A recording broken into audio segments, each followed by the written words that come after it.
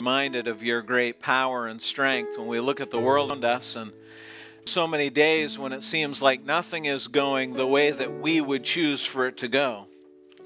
We are reminded that you are in control of this world and that you are in control of our lives, that you care for us in every way, that we do not have to fear what is happening in this world, because you have a design that includes each and every one of us, and you are working all things according to your will. Father, would you allow that thought, that reminder and knowledge of your strength and power and sovereignty to calm our hearts this morning, to quiet our minds, and to fill us with your Holy Spirit so that we might be able to hear the truth of your word as you want us to hear it. Help us not to filter it through what we think is right, but only what you want us to hear, Lord. May that ring in our ears today. In Christ's name we pray. Amen. Thanks, folks. You can have a seat.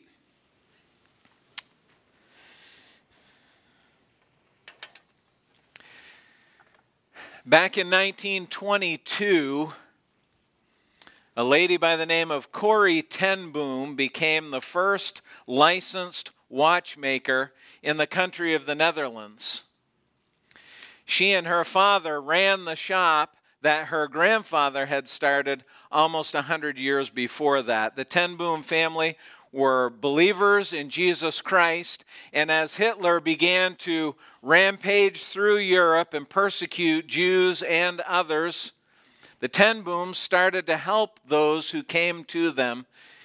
It is widely acknowledged that over the 4 years that they hid people in their home, they helped over 800 Jews reach safety and escape the terror of the Holocaust. They kept doing that up until February of 1944 when they were betrayed by a neighbor, and Corrie and her sister Betsy were sent to Ravensbrück concentration camp. When they arrived at Ravensbrück, they were put in lines and they were assigned to a barracks, and as soon as they get into their barracks, they immediately realized that it was completely infested with fleas. You can imagine how uncomfortable that was on top of an already horrible situation. And Corrie began to complain vehemently about the fleas and how uncomfortable that they were making her. Her sister Betsy reminded her that the scripture told them that they were to give thanks to God for everything. You know that verse in Ephesians, right? That's a pesky verse. Give thanks to God for everything, Betsy said. Eventually, Corrie grudgingly gave thanks to God for the fleas in their barracks. They had somehow been able to smuggle a Bible in with them as they got into the concentration camp, and so they decided to read their Bible openly, and what they realized was that other ladies were interested too, and so they began to hold Bible studies and prayer meetings in their barracks, and they noticed that for some reason the guards never bothered to come into their barracks, so they began to hold open Bible studies and open prayer meetings, and dozens of women came to Christ. Of course, they realized later that the guards didn't want to come in their barracks. You know why, right? Because of the fleas. In December of 1944, 10 months after they were put into the concentration camp, Corrie's sister Betsy died. And 12 days later, Corrie was released due to what they found out later was a clerical error. And just a week after she was released, all of the women in her age bracket in Ravensbrück were put to death. Corrie realized that God had spared her life, and she spent the rest of her time here on earth, well into her 90s, running homes for Holocaust survivors and disabled people and refugees. And she began to travel the world and speak of God sparing her life and God's sovereignty. And she wrote books, maybe some of you have heard of one of them, called The Hiding Place. God's ways are always good,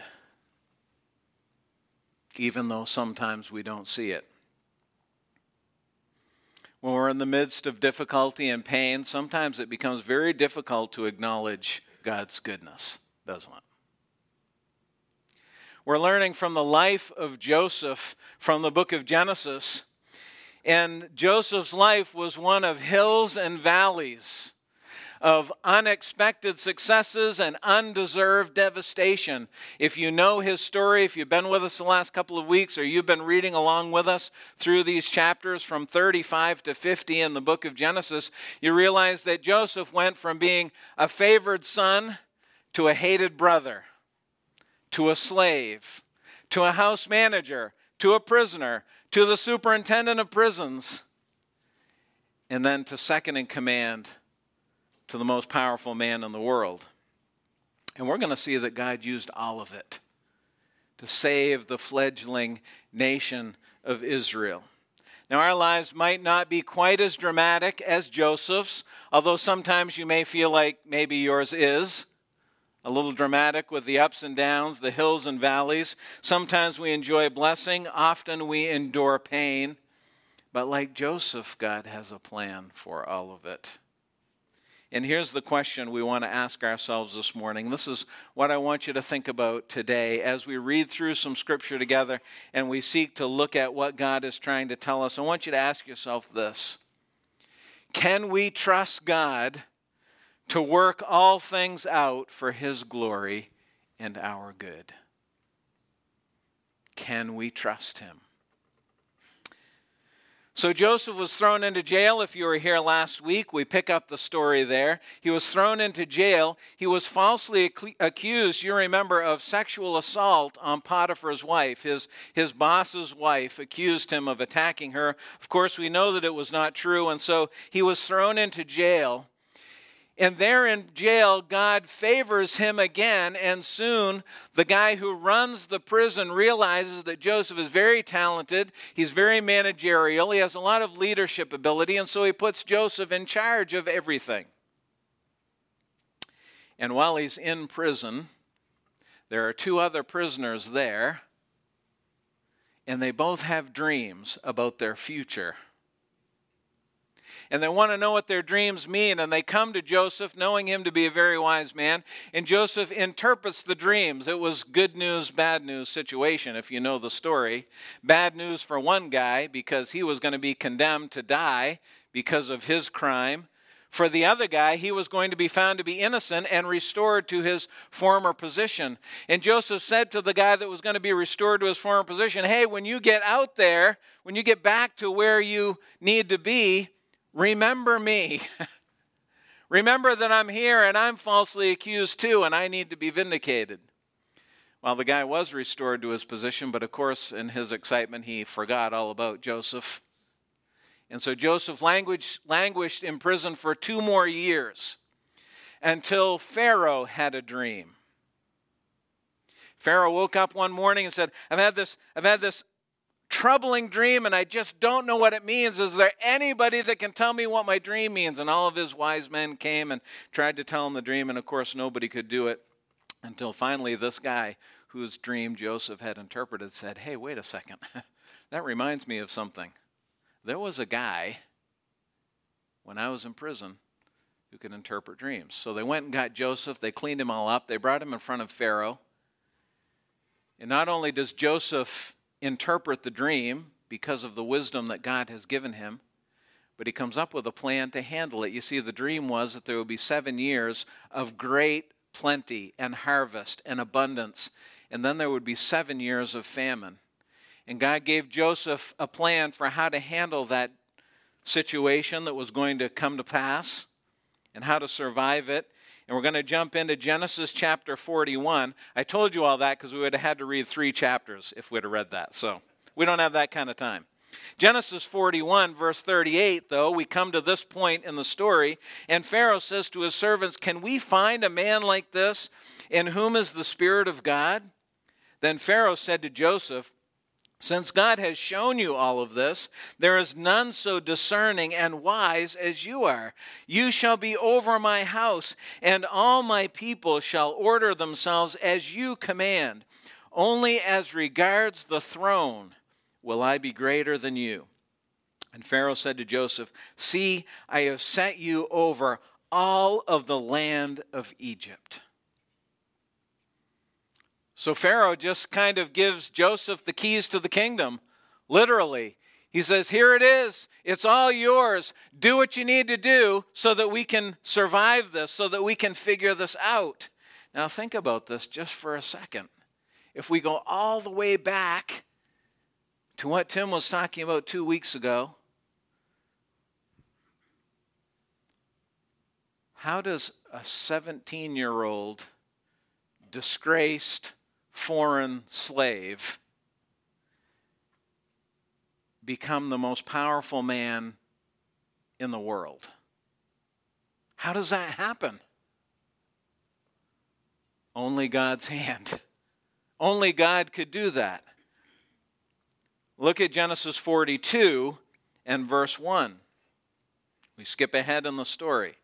When Jacob learned that there was grain for sale in Egypt, he said to his sons, "Why do you look at one another?" And he said, "Behold, I have heard that there is grain for sale in Egypt. Go down and buy grain for us there, that we may live and not die." So 10 of Joseph's brothers went down to buy grain in Egypt. Remember Jacob? How many people remember Jacob? Okay, 8 people. We're going to have to restart Genesis. Jacob, remember? Schemer, wrestler, who becomes Israel, who has 12 sons, whom God is going to bless. Well, they're all still back in Canaan. They're all still back where Joseph was from. And this famine wasn't just affecting Egypt, it was affecting Canaan too. So Jacob and all of his other sons and all of their families, they had run out of food as well. I don't know if you noticed this when I read this or if you've ever read this passage before, but I like to notice little things like this. In verse 1, you can picture this, can't you? Remember I told you when you're reading the Bible, you should picture what the scene is like. Did you picture this? Here's Jacob, and there's nothing to eat. And the other 10 of his sons, 11 of his sons, what are they doing? Do you see what it says? What does Joseph say? Why are you guys standing there looking at each other? Can't you picture that? They're all standing around. What are we going to do? Why are you standing there looking at each other? There's grain in Egypt. Go. Pack up the donkeys. Move it. We're going to starve to death here. And so he sends them down to Egypt. And Joseph's brothers come into his presence to get food for their families, and they don't recognize him. We're not going to read this passage. There's chapters and chapters here that we're skimming over because I want to get to the good part at the end. They don't recognize him. They come in, they're bowing down before him. Does anybody remember what we talked about 2 weeks ago? Remember what Joseph's dream was? They got his brothers so upset. What was it? Someday you guys are going to bow down to me. They came in, they bowed down to Joseph. They didn't know who he was, but guess what? He knew who they were. He recognized them.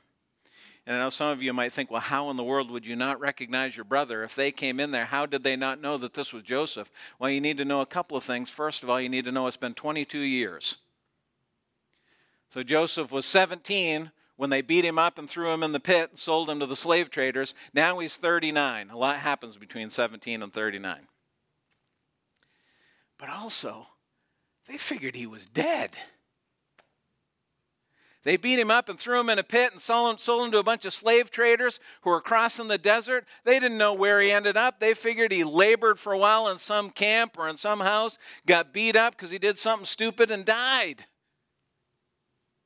They had no idea that he would even still be alive, let alone why would they even begin to imagine that he might be the most powerful man in the whole world. So they didn't recognize him. And he didn't let on that he knew them, at least at that point. So he gave them food, and they all headed back. And there's a whole bunch of other details and story here that we're not going to look at here this morning. But eventually, guess what happened? They ran out of food again. And they had to go back. Genesis 45, verse 1. They come back to buy more food. They come into Joseph's presence again. This is where we're picking up the story. Genesis 45, this is when it really gets good. Verse 1. Then Joseph could not control himself before all those who stood by him. He cried, "Make everyone go out from me." So no one stayed with him. when Joseph made himself known to his brothers. And he wept aloud so that the Egyptians heard it, and the household of Pharaoh heard it. And Joseph said to his brothers, I'm Joseph. Is my father still alive? But his brothers could not answer him, for they were dismayed at his presence. You think? They came back. It was about a year later. Can you imagine that all Joseph has been thinking about for a year is my family, my family. We didn't see a bunch of our family for 2 years, and I didn't think I was going to make it with all this ridiculousness that's gone on. And they come back. And Joseph sees his brothers again. And he can't handle it anymore. He can't hold it in anymore. And he just starts weeping to see his brothers. Is Dad still alive?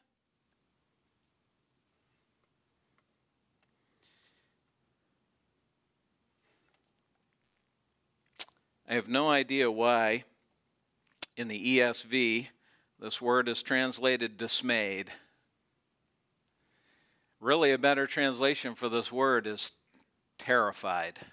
That's the literal meaning of the Hebrew word that is here. Many translations use it. No translation is perfect. They were terrified. Oh no, we are dead. Right? We are dead.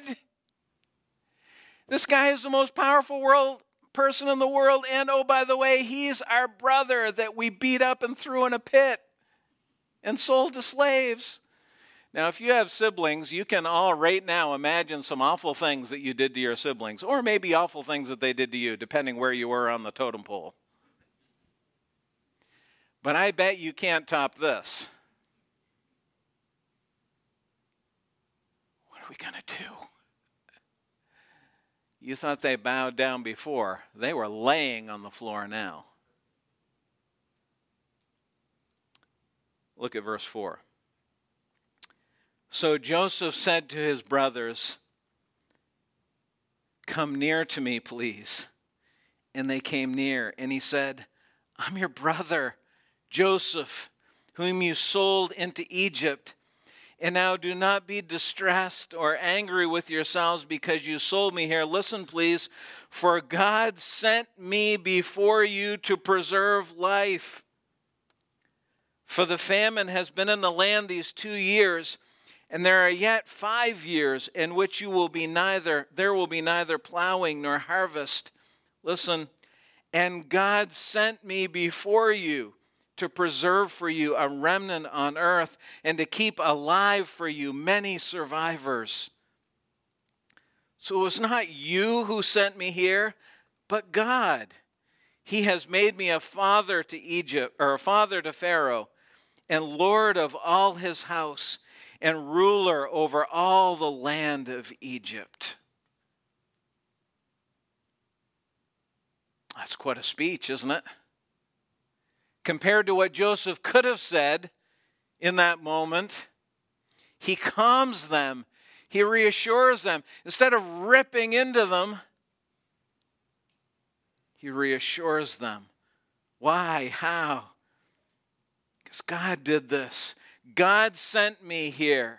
You didn't send me here. God did. He says it twice in that passage. How can Joseph respond in the face of everything that he has experienced? How can he respond this way? Because he knows that it was God's plan. God's plan to preserve his family, the young nation of Israel. Remember the promises? There's a reason why we started at the beginning of Genesis and we're going through here. Remember the promise that God gave to Abraham? What did God say to Abraham? I'm going to take your family and I'm going to bless it and I'm going to make it great. And how many children did Abraham have? One. And how many kids did that kid have? 2. was off to a slow start. But what did God promise? I'm going to bless your family. I'm going to make you great. I'm going to give you this land. I'm going to bless the whole world through your family. And Joseph knew that God was the one who brought him here. Well, after this reunion, the guys calmed down a little bit, realized they weren't going to get their necks stretched. Joseph said, look, this is what I want you to do. I want you to go home. I want you to get your wives. I want you to get your kids and your grandkids and get Dad and bring him here. I want you to live with me. I want you to be here together so that we can grow our families together. And so they did that. The boys went home. They got their families. They got their dad. They moved back to Egypt. Joseph put them in the most perfect spot in the whole country. If you read the passage, you'll see it there. The best place. Well, after a few years, Jacob eventually died. Guess what? All the old nerves start bubbling up again. Oh boy. Now the dad's gone. Now Joseph is going to lay into us. He was easing off because of our dad, but now they're fearful that Joseph is going to exact his revenge. And so they come to Joseph again. And guess what they do? What do? Bow down again. Please don't hurt us. Please spare us. Remember our dad. Listen to what Joseph says in Genesis 50 in verse 20. Jumping into the conversation. As for you, you meant evil against me, but God meant it for good, to bring about that many people should be kept alive as they are today.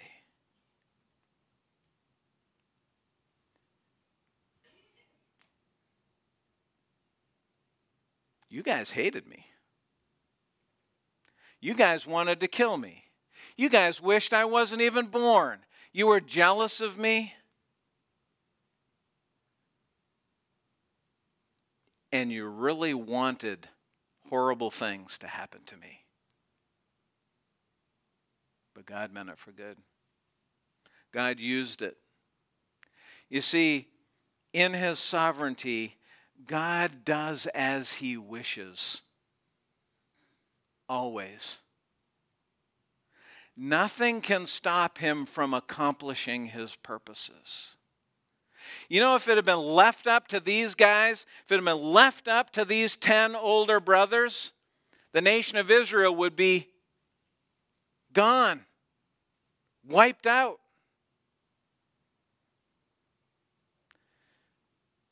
But God used all of it to accomplish His plan for Israel. He has a plan for the world. He has a plan for you. I'm sure many of you are familiar with this verse when I read it to you, Romans 8:28. It says, "And we know that for those who love God, all things work together for good, for those who are called according to His purpose." Look at that verse. All things.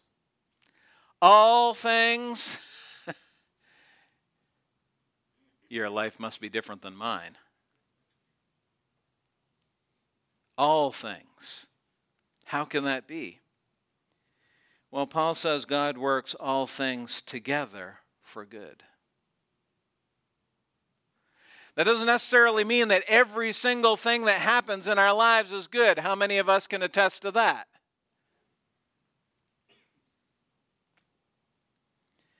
But God takes all of the events and circumstances of my life and your life and everything that happens in the entire world, and it will ultimately result in good. But there's a process. There's a process that has to take place. It's wrapped up in that word, work.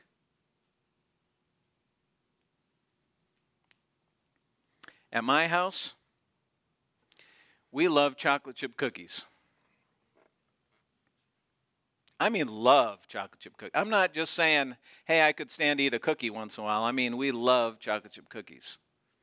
And we have a recipe for chocolate chip cookies that one of Melody's friends gave her at her bridal shower a long time ago. We have it on this little card. And once in a while, we don't do it too often, but once in a while, pull out that little card to make chocolate chip cookies. Now, I have to tell you something. When you look at that list, it's hard to see how delicious this is going to be. Because you put raw eggs and melted butter and baking powder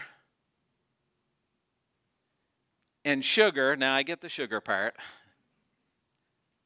Vanilla extract, chocolate chips.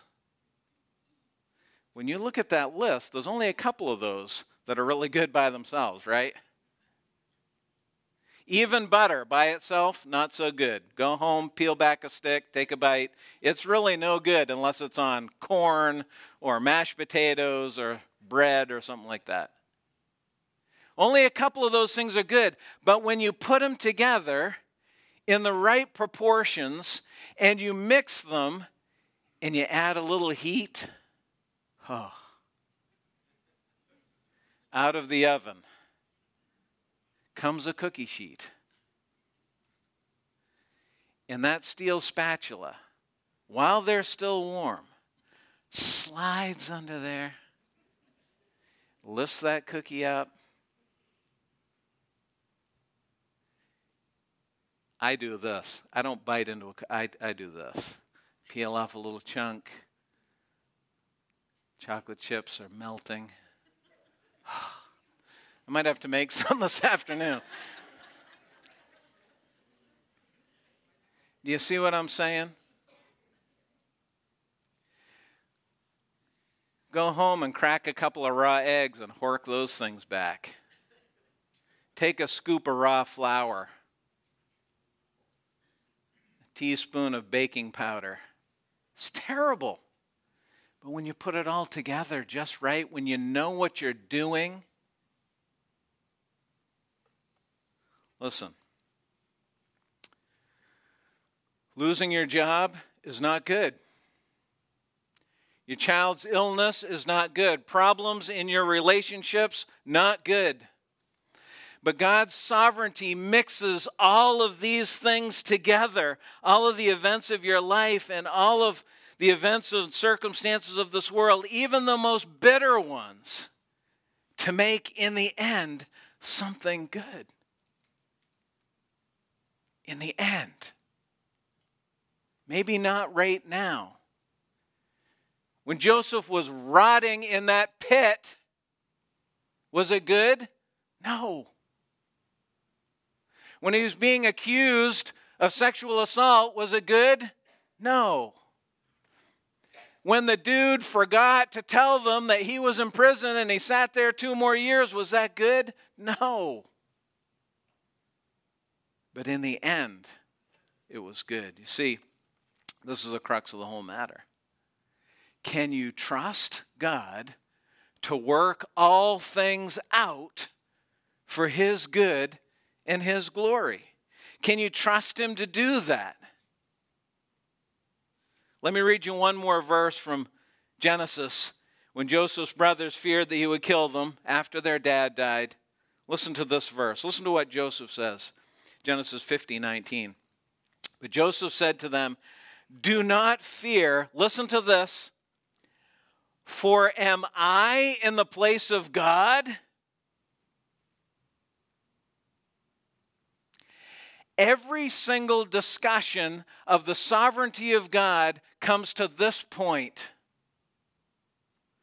Every time we face something difficult in our lives and we wonder, why is this happening? Why is God doing this? Why do I have to suffer through this? I thought God loved me. Every time it comes down to this point. behind every criticism of the sovereignty of God, every discussion of evil in this world, every time we experience pain, every raging rant that God is cruel and unloving, is this presumption that we know better than God. You may not want to admit it, but it's true. That's at the heart of every single thing. We know better than God, right? Right? Go ahead, nod your head, right? Right? What happens when it's painful? What happens when it hurts? What happens when it's not going the way that you should? Why isn't this happening? Why does it have to be like this? How come God's not doing that? This doesn't make any sense.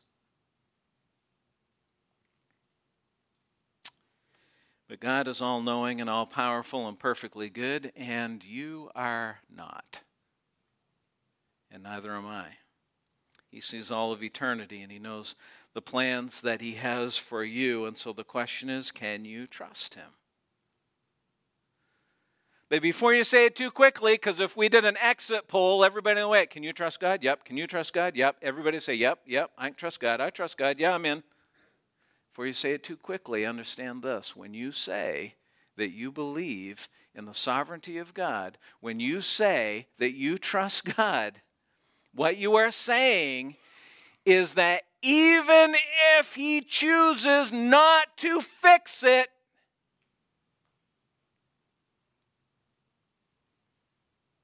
He's still right.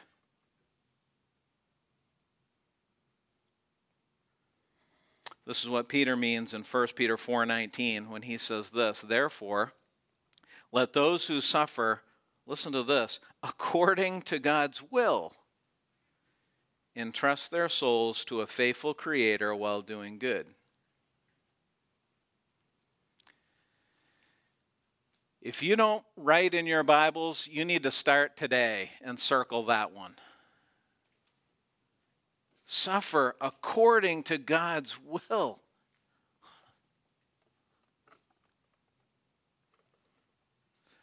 When the boys came back to Joseph after they beat him up and threw him in the pit and sold him to the slave traders, you remember what they did? They killed a lamb and they threw some blood on his coat, took it back to their dad and said, Dad, look, I don't know what happened. An animal, I guess, got Joseph. And when Jacob saw Joseph's bloody coat, you know what he said? He said, it's over. It's over. My son is dead. This cannot end well. But it wasn't over. And it did end well. Because God wove all of the good and evil together, not only to save Israel, but to save the whole nation of Egypt as well. And I don't know if you knew this or not, but one of Israel's sons, one of Jacob's sons, was named Judah. And Judah had a son named Perez. And Perez had a son too. And 38 generations later, another son was born. And do you know what his name was? Jesus.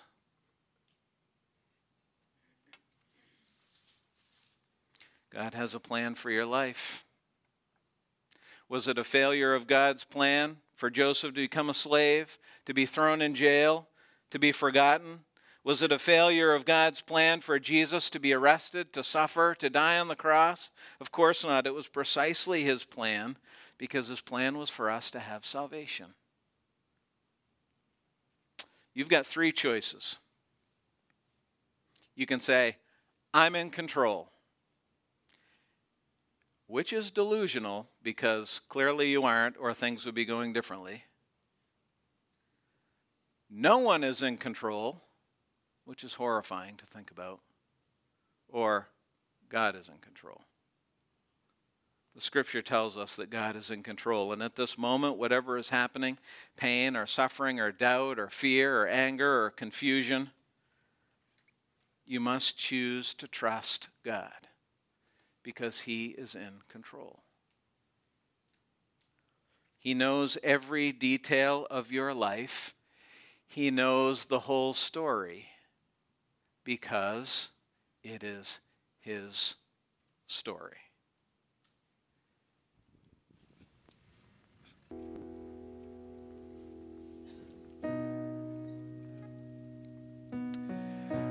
Once there was a little bird who lived at the top of a tree in the woods.